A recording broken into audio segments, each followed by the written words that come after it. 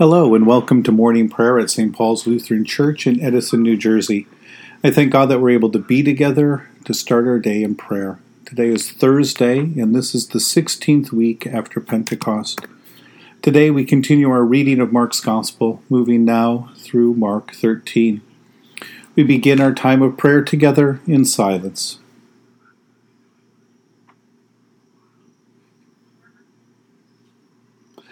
In the name of the Father, and of the Son, and of the Holy Spirit. Amen. O Lord, open my lips, and my mouth shall proclaim your praise. Glory to the Father, and to the Son, and to the Holy Spirit, as it was in the beginning, is now, and will be forever. Amen. Give glory to God, our light and our life. O come, let us worship and praise. Come, let us sing to the Lord. Let us shout for joy to the rock of our salvation. Let us come before God's presence with thanksgiving, and raise a loud shout to the Lord with psalms. For you, Lord, are a great God and a great ruler above all gods. Come, let us sing to the Lord. Let us shout for joy to the rock of our salvation. In your hand are the caverns of the earth. The heights of the hills are also yours. The sea is yours, for you made it, and your hands have molded the dry land.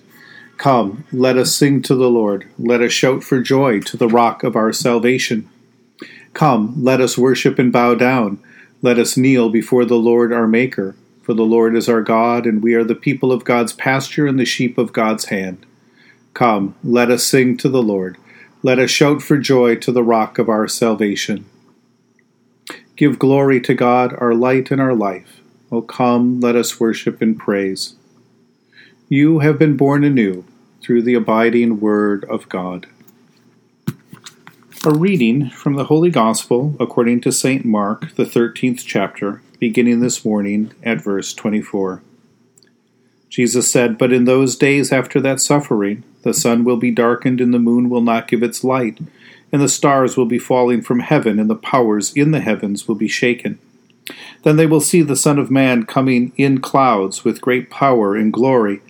Then he will send out his angels and gather his elect from the four winds of the earth to the ends of heaven."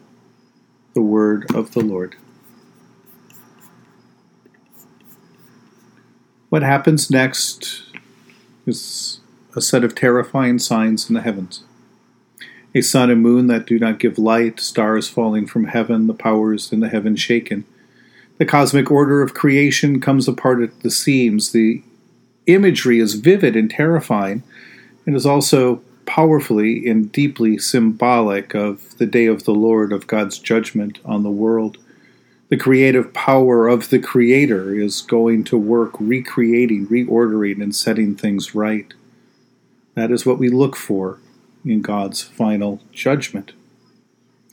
The hope and faith of God's people is also a faith and hope that God will set this whole creation in order, and in doing so save us from all that has gone wrong by giving us a place in the new creation. This faith and hope is both terrifying and joyful at the same time. The terror comes as the old order, everything that we have known, passes away. The joy comes with the dawning of God's new day. And that is what Jesus teaches his disciples to watch and wait for, the day when the Son of Man comes in glory, gathers together into one all those who have been scattered throughout the world, and sets our hope on the day when we shall all be gathered again in Jesus. The Jesus who humbly teaches the disciples on this evening, just days before his humiliating crucifixion, is also the one who will rise again, ascend to the right hand of the Father, and come again in his glory to judge the living and the dead. There is no other to look for, no other to watch for or wait for. The one that God has promised has arrived. Through our baptism into Jesus' death and resurrection, we have been gathered into God's people. And though we are scattered now, we anticipate the day when Christ shall come again to gather us all in him. To know the end is a vindication of the Son of God and the redemption of God's people, gives us hope, gives us something to trust in, to look forward to. It gives us this distant point of reference that guides us in our life today. And I think that is at least part of why Jesus spends this time with his disciples, revealing to them the things about the end, so near to the time when he is crucified. So they have hope for the future and a point of reference to guide their actions. There are no specific or precise time markers in Jesus' revelation. He tells his disciples he is going away and he will come again, but this is not a countdown clock, but instead it is an outline of the rest of the story. It gives us the destination and it sends us off in that direction so that we might trust that what is being scattered will be gathered again. And it is that kind of thing that we practice every week. Each Lord's Day we are gathered back into worship. It is a vision and a foretaste of life in the world to come. Then we are sent out again into the world, a reminder of the mission we share now in Christ in this world. Right now also a reminder that the time is not yet. It is also the thing that we practice each evening as we lay down, committing our life, our soul, our spirit into the hands of God, and each morning when we wake up and greet the new dawn that God has created, talking about the resurrection of the new day.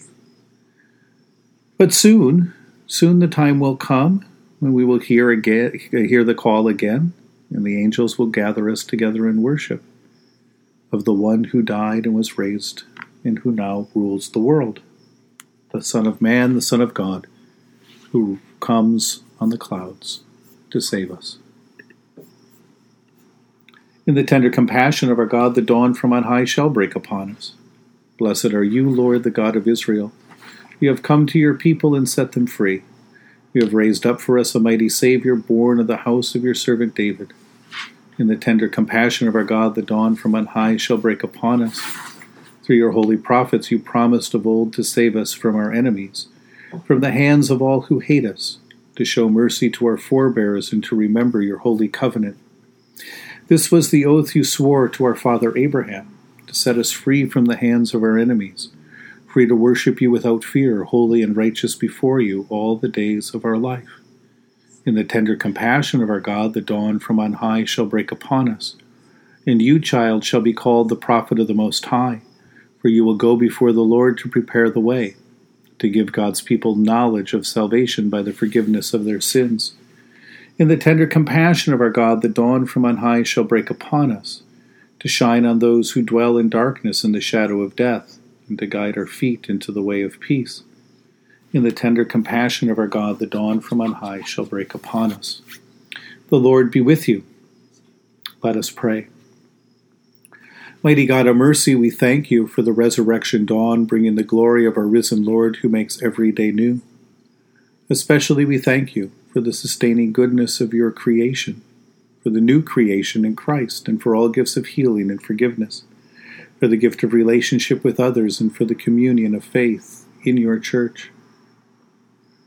For what else are we thankful for this evening? Merciful God of might, renew this weary world, heal the hurts of all of your children, and bring about your peace for all in Christ Jesus, the living Lord.